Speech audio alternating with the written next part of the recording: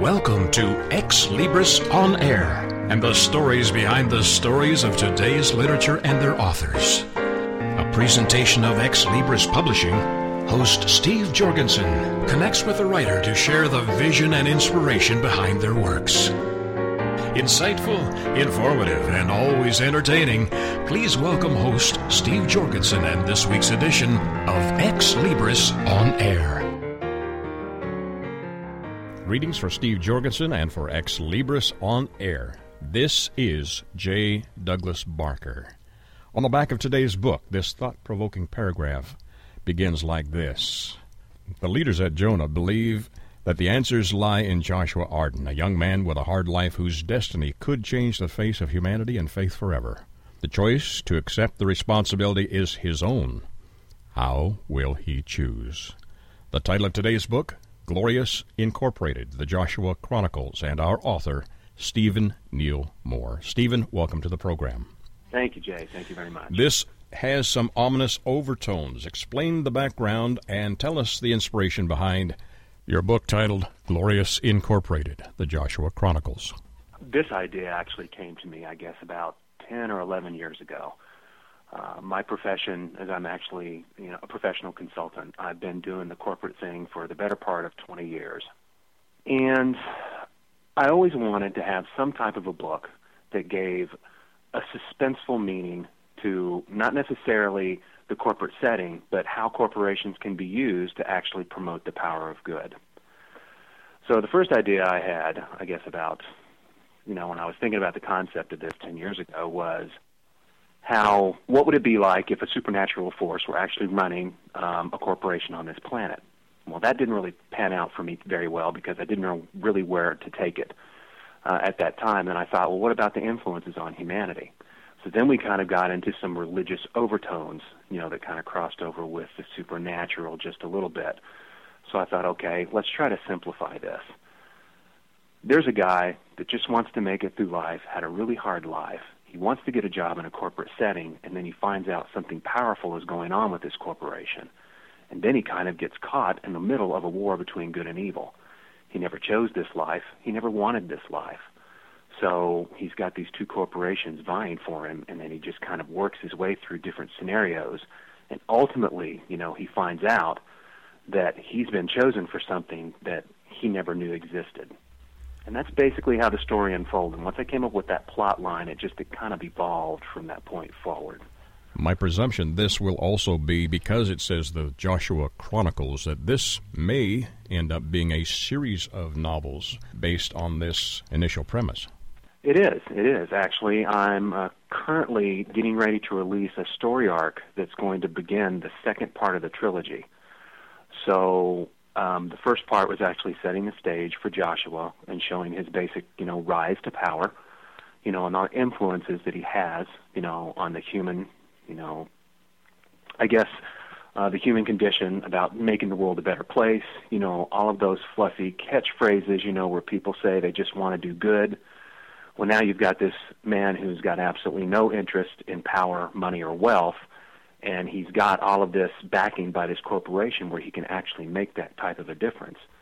So what's this man going to do with it? Intriguing plot line. Yeah, this is the first part of the book, and the second part is, it gets kind of a little bit hairy. In the second trilogy, it's going to be more on a global scale. It's going to involve a little bit of, politics. It's going to involve some more religious artifacts and overtones, that's going to set the stage for how people believe. But it's not preachy. It's not a religious book, and that's something I want to get across, to a lot of the readers. And so far, a lot of the favorable reviews that I've had have been, very, very, very, very positive. It's very easy to read. I don't use a lot of big words because I'm not a big word guy. I do enough of that in my normal life. So I wanted to make it something that was catchy, something that could be readable, and something that kind of, brings the reader in during the first few pages and leads them from chapter to chapter. Great idea. This is 402 pages for a first book effort. Remarkable number of pages, and the plot line sounds intriguing. How did you get interested in writing? You've been wanting to write for a long time, from my understanding. Who were the authors that influenced you the most? You're going to hear standard comments from a lot of different people, regarding the same authors like Tom Clancy. Believe it or not, Victor Hugo for Les Miserables. I mean, he had volumes and volumes of that particular book, but there were elements in it, if you condensed it down, that were very intriguing. And it was more about the plot line. So he had a small influence on me. The idea for the trilogy and stuff, believe it or not, I got from Stephanie Meyer. I reviewed some of her material, and although I may not, agree with some of the storylines and stuff that she has, I was very, very pleased with how she led all of her books into something consecutive that built out one big long story and broke it up into certain books. So that was the focus of what I wanted to do, and the influence of the authors that they actually had on me. Grisham, he was out there, and some of the stuff I led. Tim LaFay, Jerry B. Jenkins from the Left Behind series. Those type of things. Mostly, people that tell good stories that have really rich characters, and a lot of their storylines are very tight. It was well thought out before they started writing. Those are the type of things that I geared myself towards. Now, for our listeners, you mentioned they're well thought out. Do you work from an outline? Do you work from inspiration? How do you construct, or how did you construct Glorious Incorporated? I actually used my professional background as a consultant. I built out a storyboard. I knew there was a thematic element of what I wanted to convey in this first book. There's always a climax of what you want to reach. And from that point, I just kind of branched out. I stood in my home office. I have a whiteboard. I got some Post-its, and I wrote down specific things I wanted to write about, and then I just kind of arranged them into a story flow. And from that point, I created index cards, and then it started with 30 index cards, and then it blew out to about 200. Some were chapter-specific, some were specific sections within that chapter. And as I started piecing things together, I started writing. And it just kind of flowed after that. The book actually was around 550 pages, and then as I was doing the editing process, I pulled out the elements that really didn't, lend itself to the true storyline. Best writing was actually pulled out. It was kind of disappointing, but it did make the story flow. So, would you call this, did I correctly describe it as an action thriller? Yes. It's been classified more so on the thriller suspense side. There's a lot of action in it, but to get to the action, you basically have to lay the foundation. Everybody's got to understand the characters, the backgrounds, where they come from, and then what their motivation is. But the action starts out, in the first chapter. And who do you think is going to enjoy reading this book? Most of the people that have an emotional connection to elements where they like stories that make them think. This is not a short story by any means. It's actually the first part of, like I said, a trilogy that I have planned, but I wrap up things very nicely in this first book. There's not going to be any questions that are left unanswered unless they're leading into the next book. So people that like to experience, like you said, some action, a little bit of thrill, some suspense. There's a little bit of a love interest in there for our protagonist. I make you hate our primary antagonist, and, everybody wants to see him get what he deserves in the end. He may get it, he may not. It depends, on how I actually want that to flow into the next book. It's more built like the old Kiefer Sutherland 24 series. You have to pretty much read each chapter in order for it to make sense as you go forward. No sense jumping around. Because I answer some questions and it leads into the next. Right. Is there anything in this book that, besides the entertainment value, that you want as a message the reader to take away from this read? The power of choice. That was the first and foremost thing that started this whole development. If people think about everything that we do in our day-to-day lives, everything is based on decisions that we make. For instance, would be whether or not you decide to have breakfast at home versus trying to get something on the road. If you have breakfast at home, it may cause you to be late for work, and that may set the tone for the rest of your day. If you decide you want to make work in time, you may decide to get something while you're out. While you're getting something and while you're out, it may cost you some money you didn't have. Or you may be able to avoid an accident, if you go to a certain restaurant that has your favorite coffee. I mean, everything basically leads to a different thread of reality, and it all comes down to an individual's choice. So that is the basic foundation of what this main character does throughout all of this book. He doesn't second-guess everything that he's done in his life, but he starts to realize that since he's been chosen for a specific objective, his choices are not only going to impact his life, but it impacts those around him. And it changes basically the thread of their reality. And it molds and shapes, the future events that keep happening. You mentioned this being a corporate story on many levels. Is there anything in your story that addresses the quandary of most businesses, that the ends justify the means? There is, to a degree. There's always good and bad in the book. You always have to have a hero and you always have to have a villain. So if we look at one of the corporations in the book, because you've got a bad corporation and a good corporation vying for this particular individual for their own reasons, as this individual progresses forward, one of the corporations that's really bad, that wants to go after this individual, is solely based on money. The ends for what they want to actually gain have to do with whether this individual is going to do exactly what they want. And it's all about corporate gain. They're all into mergers and acquisitions. I try not to get into much businessese, although I have been told that there's a lot of business references. After 20 years doing it myself, it's kind of hard to pull that stuff out as I'm writing. But there is a sole purpose and a sole focus of the bad corporation solely wanting to do everything that they're doing for profit, whereas the good corporation is all about helping out mankind, and it's using its corporate presence and marketplace to actually benefit humanity, provide relief, provide donations, do charitable work, those type of things. It's not all about making money for them. And that's, something that you don't see too often with a lot of companies. You see a lot of philanthropy, you see a lot of entrepreneurship, but then you see these companies, that implode on themselves because they've done things the wrong way, they've scammed people, they've gone belly up because, someone ran off with money from a company and they kind of messed people out of their retirement.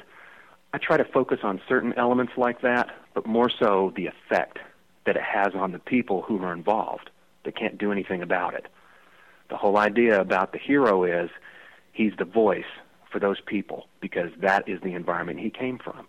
He came from nothing. He lost everything growing up, and now he has the ability to make a difference, and he has a corporation that's going to give him unlimited background and backing at his disposal. Joshua Arden is your main and primary character. Are there other key characters that will carry forward into your next of the series? Yes, there's a few characters in the corporation Josh works for, like Langston Campbell. He's one of Josh's right-hand men when he comes up. There's actually an antagonist that works for the horrible company, the enemy in this book, that ultimately decides whether or not he should make the choice to continue to work for them or decide to work for Josh. He has a love interest, the first lady that took him to his interviews, Melina. So we see her evolve a little bit more inside the next part of the series. And obviously, the supernatural element. There's a few characters out there that nobody really understands what their origins are, but they understand the motivation of what they're trying to do, both on the good side and the bad side. And those kind of carry over too. So we've got about 4 or 5 main characters that will probably have more prominence in the next series. But instead of this just being between 2 corporations, which this first book is, the trilogy is going to lead in more of a global direction of where it affects every facet, not just corporate entities, but political schemes, environments, those type of things. And it builds on that. In writing Glorious Incorporated, is there a particular scene that really is the capstone or sets the tone for your series? I don't know how I can say this without giving too much away, but there is a lot of emotional ups and downs for the main hero in the book. And he loses some people that are very close to him because he really doesn't have much to hang on to. So as he evolves throughout this book, he's an intrepid college graduate. He gets a big city job, out of New York City, and he just wants to do his job. Well, then he knows that something funky is kind of happening, and he progresses really fast. And then he starts to make really good decisions. And then a tragedy strikes him when he's on one of his particular missions, with someone that he became very close with. And from that point forward, he wanted to find out answers. So then the next few chapters lead into, him discovering those answers. That changes everything for him is when someone very close to him meets with another tragedy, and he doesn't have many people left in his life. And he's decided, that's it, I'm done. I've had enough. So then from that point forward, he decides to embrace his destiny. He decides to use the corporation who has offered their backing for him in whatever needs he feels to complete the mission and to make sure that good basically triumphs over evil. Sounds like a fascinating read. Were there challenges in completing Glorious Incorporated? From a normal perspective, yes. I'm not independently wealthy, so I have a normal job just like everybody else. Finding the time to actually write, because this novel probably took a little over 16 to 18 months to complete. So keeping a normal corporate job, raising a family with 3 children under the age of 8, most of it was about timing for me to complete. As far as some of the stuff that I've talked to other writers about, story block, I don't really know where to take the direction of this next chapter or what I'm going to do with this character. Because I had spent some time up front, investing in the storyline itself, I basically created the entire story on these index cards. When I wrote, I had to fill in those index cards to actually make up the sections in the chapters. So for me, it was more so about finding the time to actually get it done. I had a deadline set for myself, and I almost made it, and then I finally got that completed. So that was basically my only challenge, just the timing in itself, making sure that when the inspiration hit me, I had something with me so I could at least jot down the notes. Being a busy professional, just like everyone else who's trying to get into the business, you can't really force inspiration. If you have a good idea about a storyline or you've gotten hung up on something and you haven't written anything in like 3 or 4 days, and then it hits you like at 3:30 in the morning, you've got to have that pen and paper right next to your bed so you can at least write down the note, and then the next day, build the bridge. I learned a lot of different things as I was writing this. I lost some really good ideas because I didn't have any of that information or didn't think about, writing the idea down, but I've learned a lot in the last 3 years. You've done a wonderful job. The story is Glorious Incorporated, The Joshua Chronicles. Where can our listeners get copies of your book? It is available all over Amazon. You can get a Kindle copy. It's priced really reasonable right now. Also, print on demand for paperback as well as hardback directly from Amazon. It's available on Barnes & Noble. I just set a deal with a narrator, so the audio version of this should be out around Thanksgiving 2014. I'm looking forward to that. And the story arc for the next one in the series should be available on Amazon within the next 6 to 8 weeks. So I expect to have it out no later than beginning of May 2014. Fabulous. And you do have a website as well, or one that's under development. I do. www.stephenneilmore.com. Thank you, Stephen, for joining us today. And we hope to talk with you in the future about the next in the series. This one, Glorious Incorporated, The Joshua Chronicles. Our author, Stephen Neil Moore. Thank you for joining me today, sir. Thank you, Jay. I appreciate it. For Xlibris On Air, this is J. Douglas Barker. Xlibris returns after these short messages.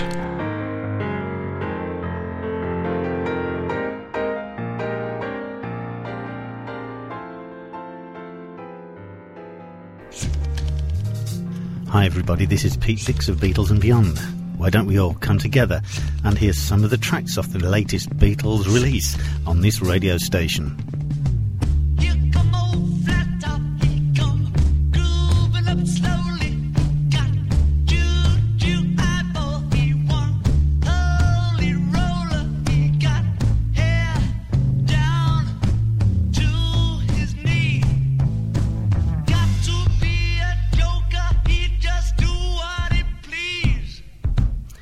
Yes, why don't you look up the schedules on this radio station and join me and Beatles listeners everywhere to hear the latest releases from the Beatles on Beatles and Beyond with Pete Dix.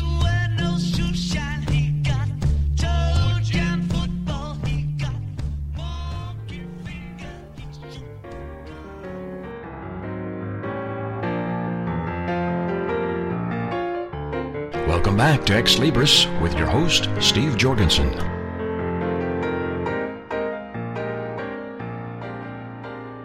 Greetings for Steve Jorgensen and for Xlibris On Air. This is J. Douglas Barker. The book is titled, It's Okay, Everybody's Different. And our author is Paula E. Gelbach. Paula, welcome to the program. Thank you for having me. Your book is charming and beautifully illustrated. Great stories. I would say that this probably is designed for children's read. What was your motivation in putting this book together?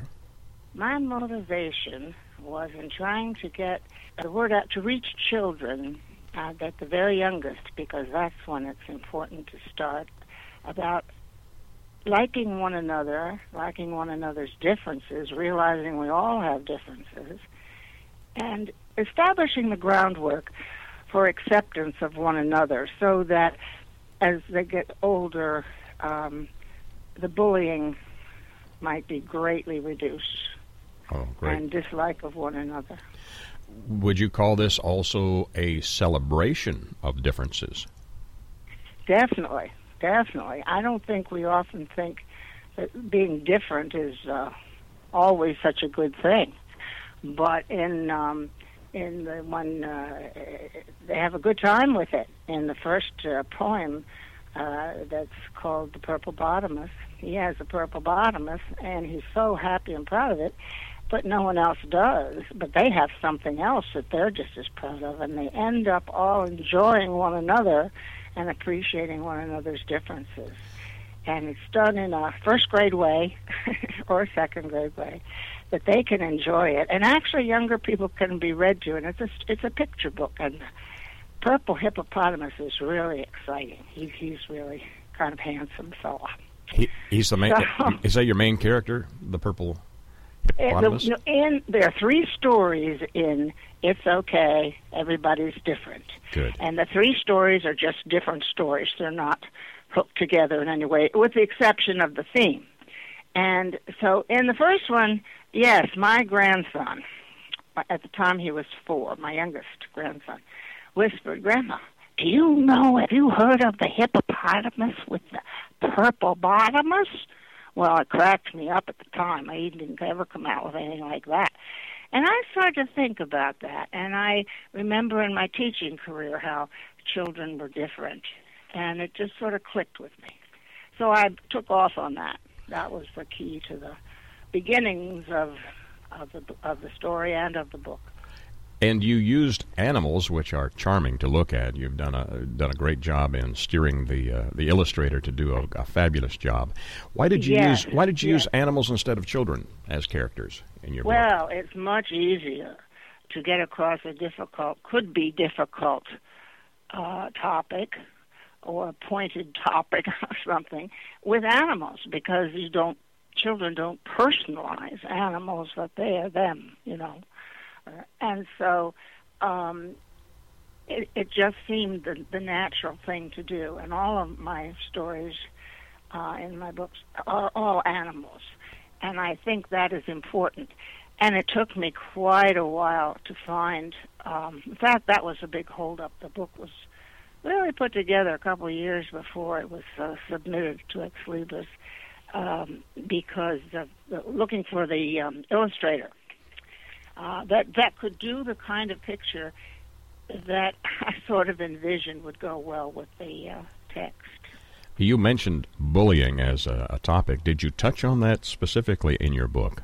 Yes, I did, but a very gentle introduction to this one. The first story is a poem about the hippopotamus with the purple bottomless, and the second one is about a wasp, actually, who has a friend, the ladybug, and his mother. But he has a group who suddenly just start to pick on him, and he doesn't know how to handle this, and it's very upsetting because his friends are all in the group. But he goes, the main theme on this one is to have children understand that it's okay to go and talk this over with your mother and make sure that she knows what's going on and take her advice, and or tell a grown-up, even a teacher or someone that the child feels comfortable with. And, of course, this little bug has another little bug, the ladybug, who is his best friend, who instills in him his worth, tells him that, well, they might not like you and they might be picking on you, but you are so important to me and to other people because of your kindness and your caring and all that, and those things mean a whole lot, so don't ever lose those, So we've supplanted the bad with some good Fabulous.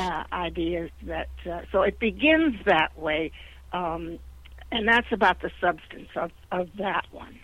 That kind of differences, the difference between the bully and the mother's approach and the wasp and all that business. When they're reading this book and when others are viewing it, I'm sure that you have an underlying theme and maybe many underlying themes. Do you reinforce those in the teaching process of writing this and telling the story? Yes, definitely. Well, when you say teaching, I'll start with the third. The third story is about the differences in teaching. I was taught as a youngster to be fearful of the art lessons that my teacher presented. She was the type that had to be exactly the way she wanted it, not the way we could produce it, the way she wanted it. But I learned that if I ever became a teacher, and this was like in first grade, I was going to make sure that anybody who worked hard, his work was accepted, and so that came very heavily to play in my own teaching, to accept what children do, and there's always a way to praise it and to be thankful for it and admire it, but somebody else might not think so, but that's okay. That's different. They do something different, but this is valuable too. And so I did use it in my teaching, even before the book. I'm a retired teacher now, but I never forgot that, and it was so important that it just stuck with me. And I'm trying to, I am not just trying, I'm writing a second book that is a companion. It's not a serial or a book group. It does have animals, but different animals. There are some similarities, like there are 3 stories in it, but this carries the theme of bullying a little further, so that older children, well, not that much older, another grade, might grasp it, might enjoy it maybe a little bit more by grasping it more when certain bullying action takes place, and how that is handled, and how the different animals realize. That book is called, it isn't out yet, but it's with Xlibris, so it'll be coming out, Let Your Light Shine. And it's okay, let your light shine. They both start with it's okay. Beautiful. And if you let your light shine, that means that you are doing good things, and hugs are good things, and they turn around bullying like you'd never believe. Fabulous, fabulous. Well, those are important stories and important values that need to be instilled in small children, and hopefully it'll carry through to their adulthood, and they'll also retain those values and that value system. Who do you think is going to enjoy reading your book? I know it's directed towards children, but I have a sneaky suspicion teachers and maybe adults might enjoy sharing this. Oh, I do think so. I think yes, I think it's fun for adults will like the stories, and I think they have a good feeling, and teachers, in that it's telling something that they believe in too, and that they want to get across. It's another means. There are many means to get to an end, and this is one method that by reading the story and maybe even having the adults would call it a seminar or something. We'd call it Bible school or a series of, and then make bulletin boards. That's what there is a workbook for the first book that's finished, and it gives ideas for discussion for mothers at home if they're reading to their children before they go to sleep, or whenever, as well as teachers in the classroom, activities, artwork, as well as discussion questions, as well as making puppet shows. Animals make wonderful puppet shows. Absolutely. And all kinds of activities. And that workbook is on, it can be found on the United Church of Christ resources website. Excellent. They specifically asked me for that. I didn't put that out necessarily. I did it independently with my sister. There are 2 names on that. Beautiful. She's also a teacher. But anyway, I just sort of mentioned that that's and that, I don't know, is, you go look it up on the United Church of Christ website for resources. They have a lot of different things, and read about it and how it's put together and how it might help. You don't even have to have a lot of them because, well, you can because they're not that expensive, but you can just have one and copy pages out for your classes. Well, you've mentioned this. You've mentioned a church entity. Is this a story that possibly could be used in Sunday school lessons or Bible school themes? Definitely. The one that you read does not mention school, Bible school, or any church, or any denomination, or anything. But it is written in such a way that it can be used that way by the teacher in picking it up from some using it in their own Bible school or Sunday school room. And all you need to do is add the belief system that it fits. It just fits. So your book is motivational in addition to being inspirational.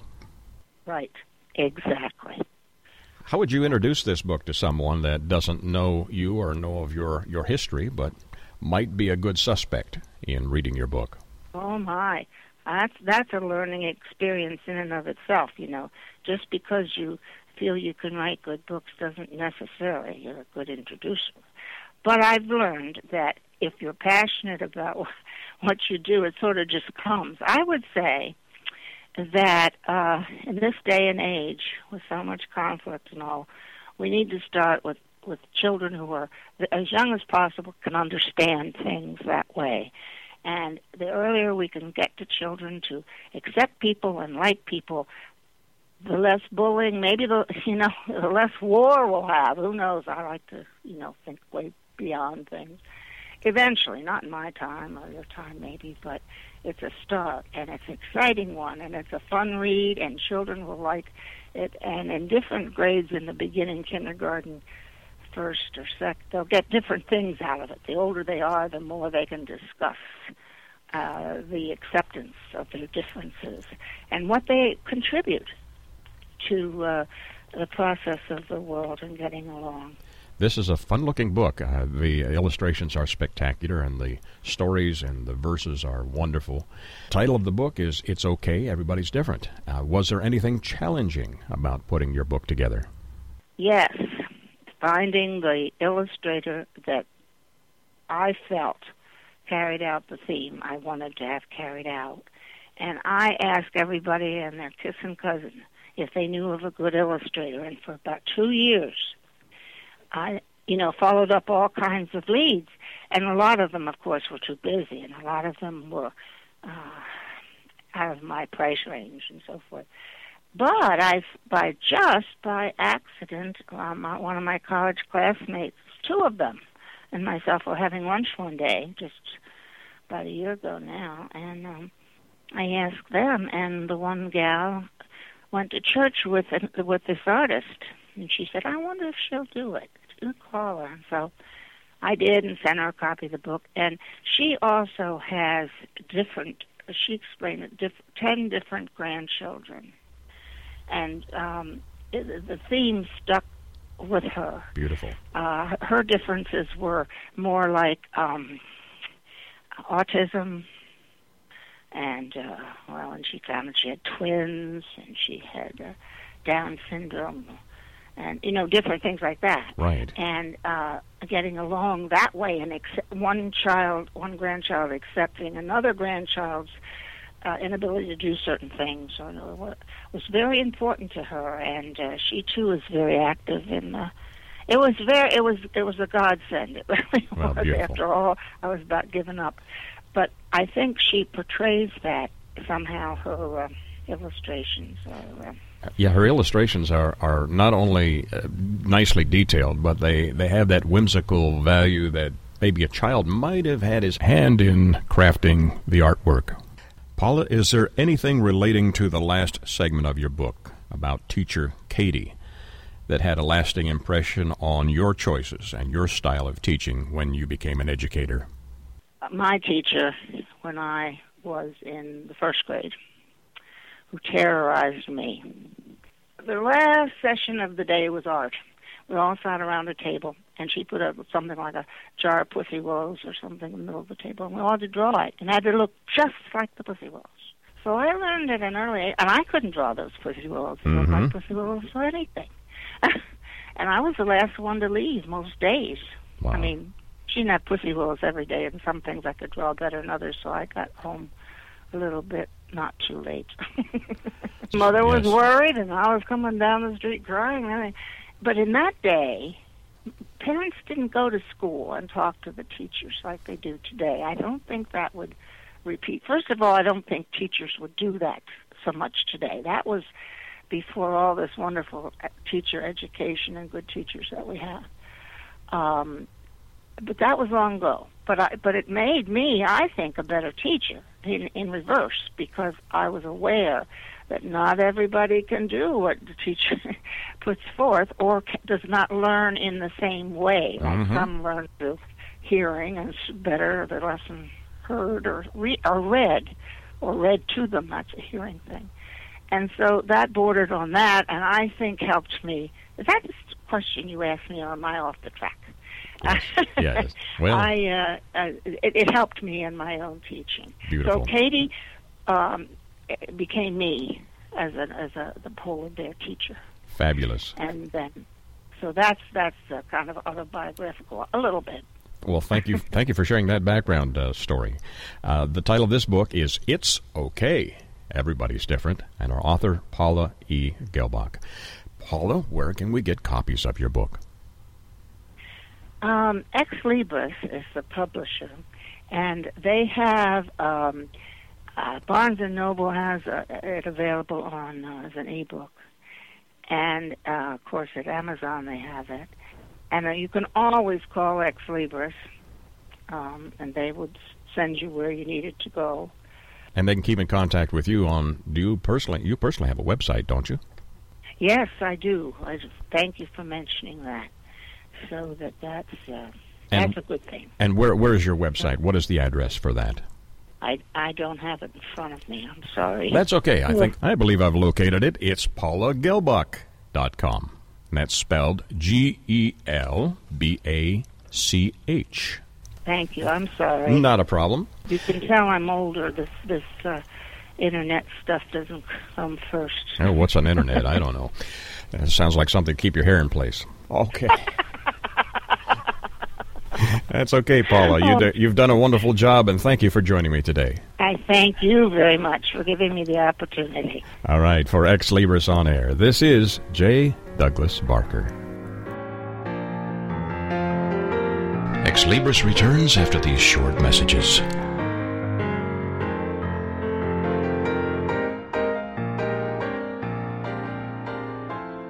Join us for Self-Aid Success Stories with Helen Wu, Wednesday nights at 10, 9 Central on TogiNet.com. Helen Wu was born and raised in San Francisco's Chinatown, and after a very difficult upbringing, fighting depression, abuse, and addictions, she finally finds herself genuinely happy inside and out. Helen believes in taking our positive thinking and doing something positive to achieve a positive outcome. She's here to make a positive difference in your life, to be your game changer, your aha moment mentor. She's ready to help both men and women get into a better place. Helen Wu is also the author of Self-Aid Success Stories, 25 success stories from successful entrepreneurs. Inspired by Ellen DeGeneres, Helen wants the world to know that just because we find ourselves in a difficult situation doesn't mean we have to stay there. We can aid ourselves to a better life. So join us for Self-Aid Success Stories with Helen Wu, Wednesday nights at 10, 9 Central on TogiNet.com.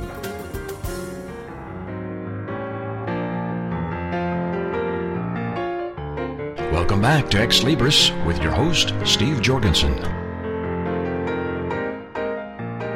Greetings for Steve Jorgensen and for Xlibris On Air. This is J. Douglas Barker.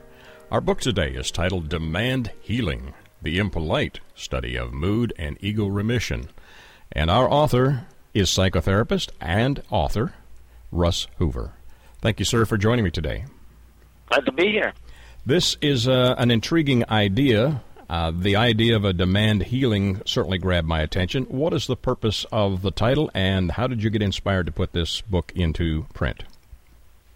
Well, the book is on psychotherapy, basically, Jay, and maybe my credentials, but probably could speak to those just a little bit. My first 15 years in practice, I was employed at the local medical college here, A.T. Still University, where I taught interns and medical interns and externs and psychiatric residents, as well as graduate students from the university, which is Truman State University here in Kirksville. And during that time, like the psychiatric residents, they had to have 500 hours to complete their residency. But at the same time, the situation was fairly good because I had a lot of practice I was doing then. So, I'm not just somebody sitting out here who's never had much acquaintance with it making some kind of statement here. I've been in practice. I've seen thousands of clients and patients in therapy. So that's kind of my background. So what was your question there? Well, I've forgotten my question now that you mentioned it. I think I've been on the couch too long. I was just asking. No, I haven't been. I'm sorry, Russ. I was just asking what motivated you to put this together. I understand your approach is a little bit revolutionary. Why did you decide to put this into print? Well, knowing a lot about the different psychotherapies, I felt that it was kind of, I kind of wanted to write about some of the things I had discovered. So actually, I would say I've discovered my own little brand. I'm a founder of my own little brand of psychotherapy, but of course it's based on what I've known about therapy generally and what I've taught about it.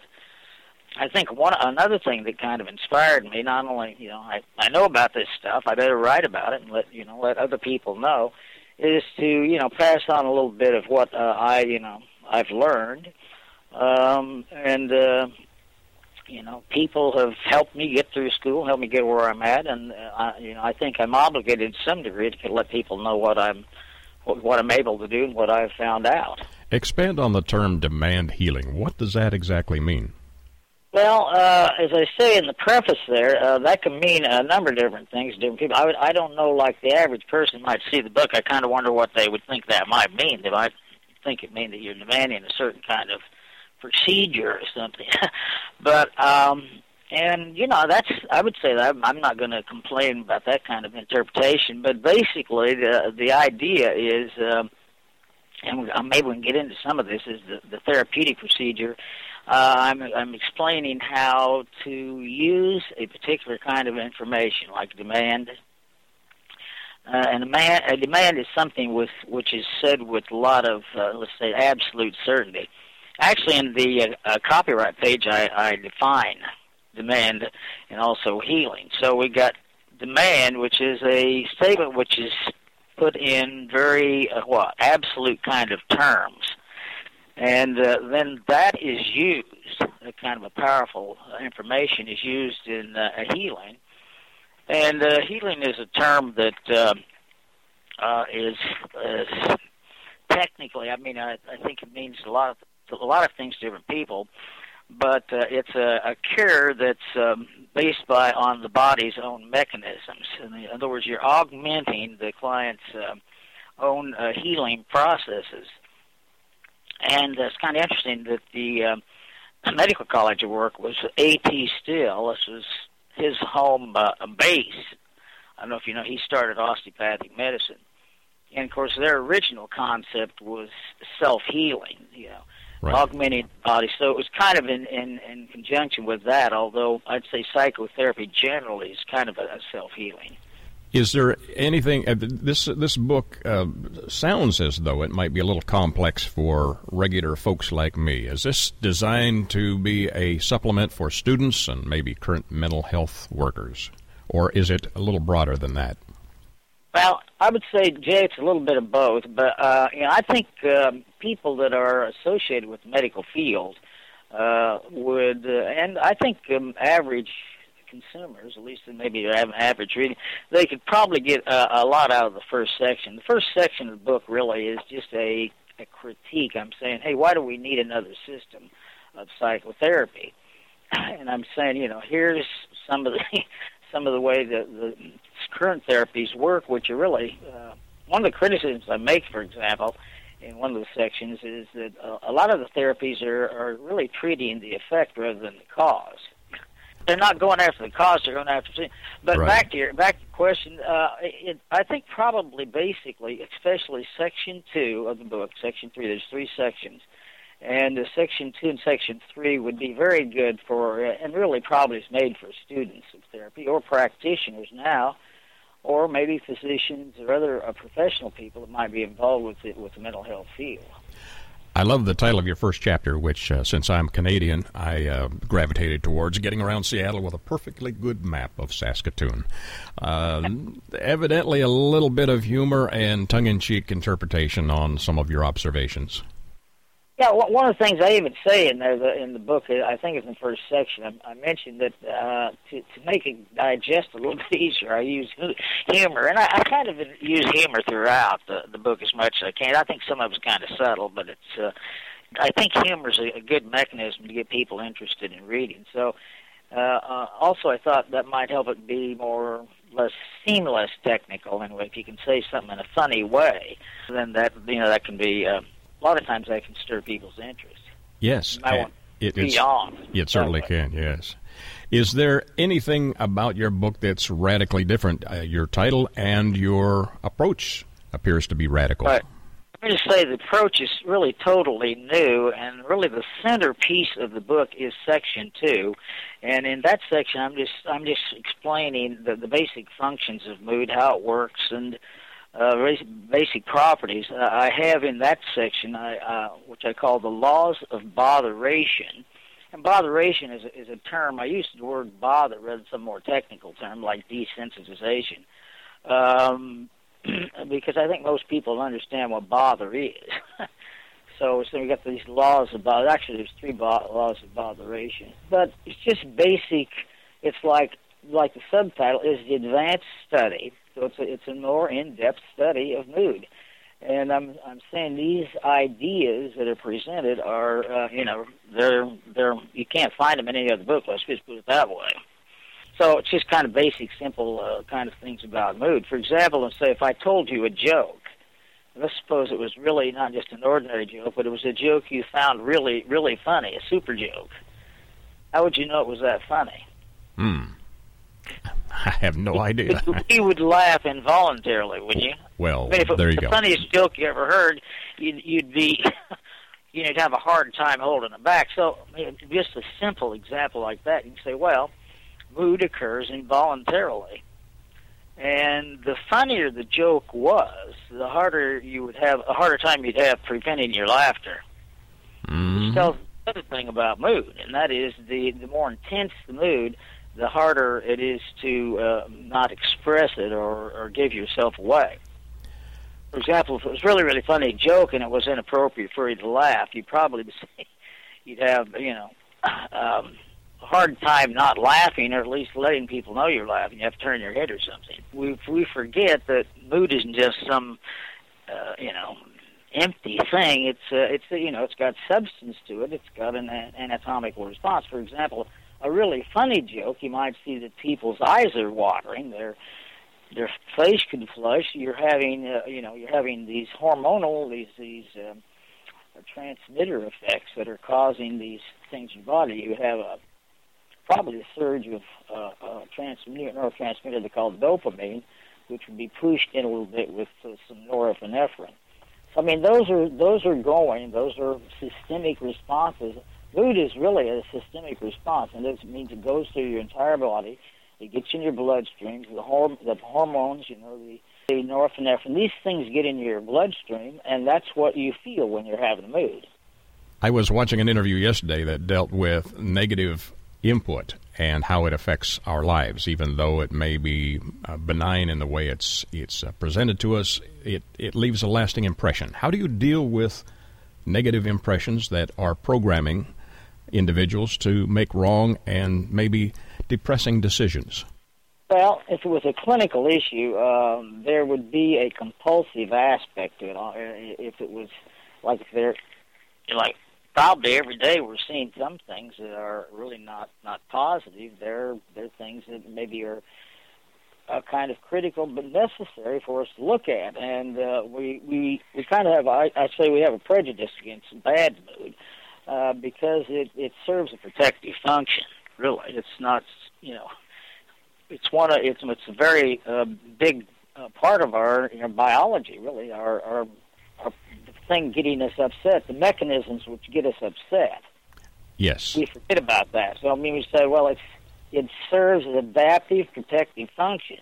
Of course, the mood is unhappy. But in a clinical situation, usually you're having some really significant problem with a negative thing. They're obsessing about it, for example. They're thinking about these all the time. So you have this chronic level of stress hormones that are running through the system, which, in that sense, it's having a caustic and not really good effect on your system. Yes. One high-profile case would have been Michael Jackson, who as a child was, as a teenager, had acne issues and carried that concern with him throughout his life. It was still a negative impact that affected him. Right. Some things that might be an issue for me they might be my own personal issues, but there are a lot of issues that we call or universal, like financial issues. But the way people look, typically, for most people, that can be an issue. They're picking around on their face. Of course, you and I are saying, well, the hair looks all right, but they're in there kind of messing around with it because our self-images, and really an important reason, our self-image. We want people, it's in our best interest for people to feel good about us. That's kind of what one of the things people look at, how they affect and how they interact and the impressions they make on others. Tell us what you would like readers to take away from reading your book, Demand Healing. I think one of the I'd really say for my own feelings is the Section 2 and Section 3, because those are the more, let's say, innovative and new things they aren't going to get in any other book. The first section is just a critique of the current mental health system, really. The faults that I see in basic psychotherapies. I think one of the things people might get in reading my book is like if you read a book on physics, you might see here's how gravity works. I even use an example saying, okay, gravity has this is the way gravity works. It bends space and so forth. I have a section on that. So say, well, mood has the way it works. Like an example I use is for people sometimes that I see as a client. I might say, okay, so let's suppose you drove up to my house to visit me. You were a good friend of mine, but you see my car's been somebody smashed in my car. It's all mangled in there. So you go in the house, and here I am sitting drinking a cup of coffee and watching TV, and I don't look like I'm bothered a bit. So why wouldn't I be bothered? And what we forget is, well, maybe I don't know about it. Sometimes people say, well, you're a psychologist. You know how to cope with stuff like that. Right. But maybe I just don't know about it. So you say to me, hey, Russ, what happened to your car? I said, well, is something wrong with my car? Well, yeah, it's all banged in out there. So then how do I feel then? When you tell me, hey, your car's all smashed in, how would I feel then? I'm probably not really feeling very comfortable emotionally. I'm probably getting a little bit upset at that point, right? Right. So now, then I go out, probably rush out to see what's wrong with my car, and then I see, well, it wasn't my car. You had mistaken my car for another car. I see my car's all right. So now how do I feel? Suddenly, I'm not bothered. So I was unbothered, and then I got bothered when you told me that. I go out and see it's not my car, and now I'm not bothered anymore. Now, what caused my mood to go up and down like that? What caused me to be in a good mood, in a bad mood, and then back to a good mood? Caffeine. No, it wasn't caffeine. No. Information. I recognize it's not my car, so I see that it's not my car. So that conveys to me that there isn't anything wrong with my car, so suddenly now, I know you weren't lying, you just got it mixed up with another car. It looked a little bit like my car, but I can see my car's over there in the corner, and you didn't see it. So what I guess the point of that illustration is, what's turning my mood on and off? From a good mood to a bad mood to a good mood is not, some some serotonin or dopamine going off in my head. That's a secondary feature of mood. But it's what I know. So mood is a function of awareness. That's one of the things we see. Mood is a function of awareness. But and knowledge. The law of botheration is you got to know about it. If it's a bother, you got to know about it. It's got to be something not okay, and it has to be something that matters to you. You have those three ingredients, and once those three ingredients come together, I don't care who it is, you're going to be bothered. So mood is caused when those three ingredients, you know about it, it's not okay, and it matters to you. If you take one of those ingredients out, if I know about it, it's not okay, but it doesn't really matter to me too much, I'm still not going to be bothered. So you got to have those three. So I guess what I'm saying is that would be something most people would probably benefit about in their mental health daily. It's to know how mood works. It's not, I don't take a pill to make these feelings go up and down. Second law of botheration is what causes mood's intensity. And that goes to the third part of the three ingredients, and that's how much it matters. Not just that it matters, but how much it matters. The more that it matters, the more bothered I would be.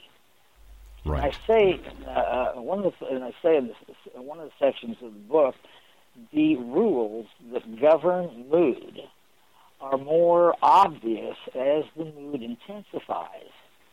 And that's the way with any force. A good way to look at mood is just a force.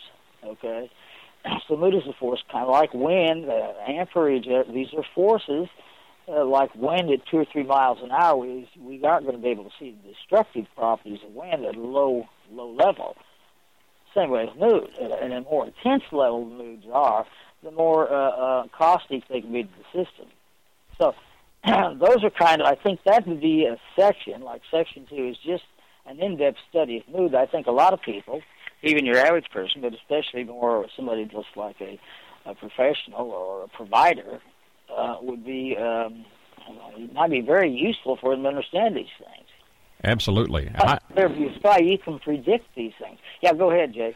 Yeah, I was just going to suggest you highlight for the listeners perhaps the most complicated or challenging part of writing all of the material you've put into this book. You've got a long history as a psychotherapist and as a lecturer and teacher and a very broad background that you're incorporating into this book.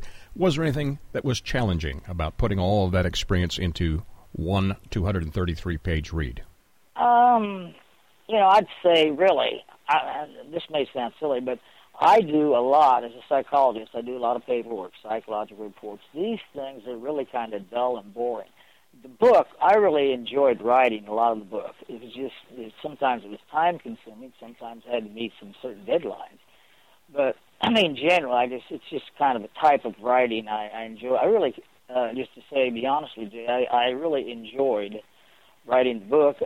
Another thing, some of the things that are so new, I kind of realized that some of these things would be really maybe kind of very important for maybe even in a historical sense for people to know. I'll give you an example.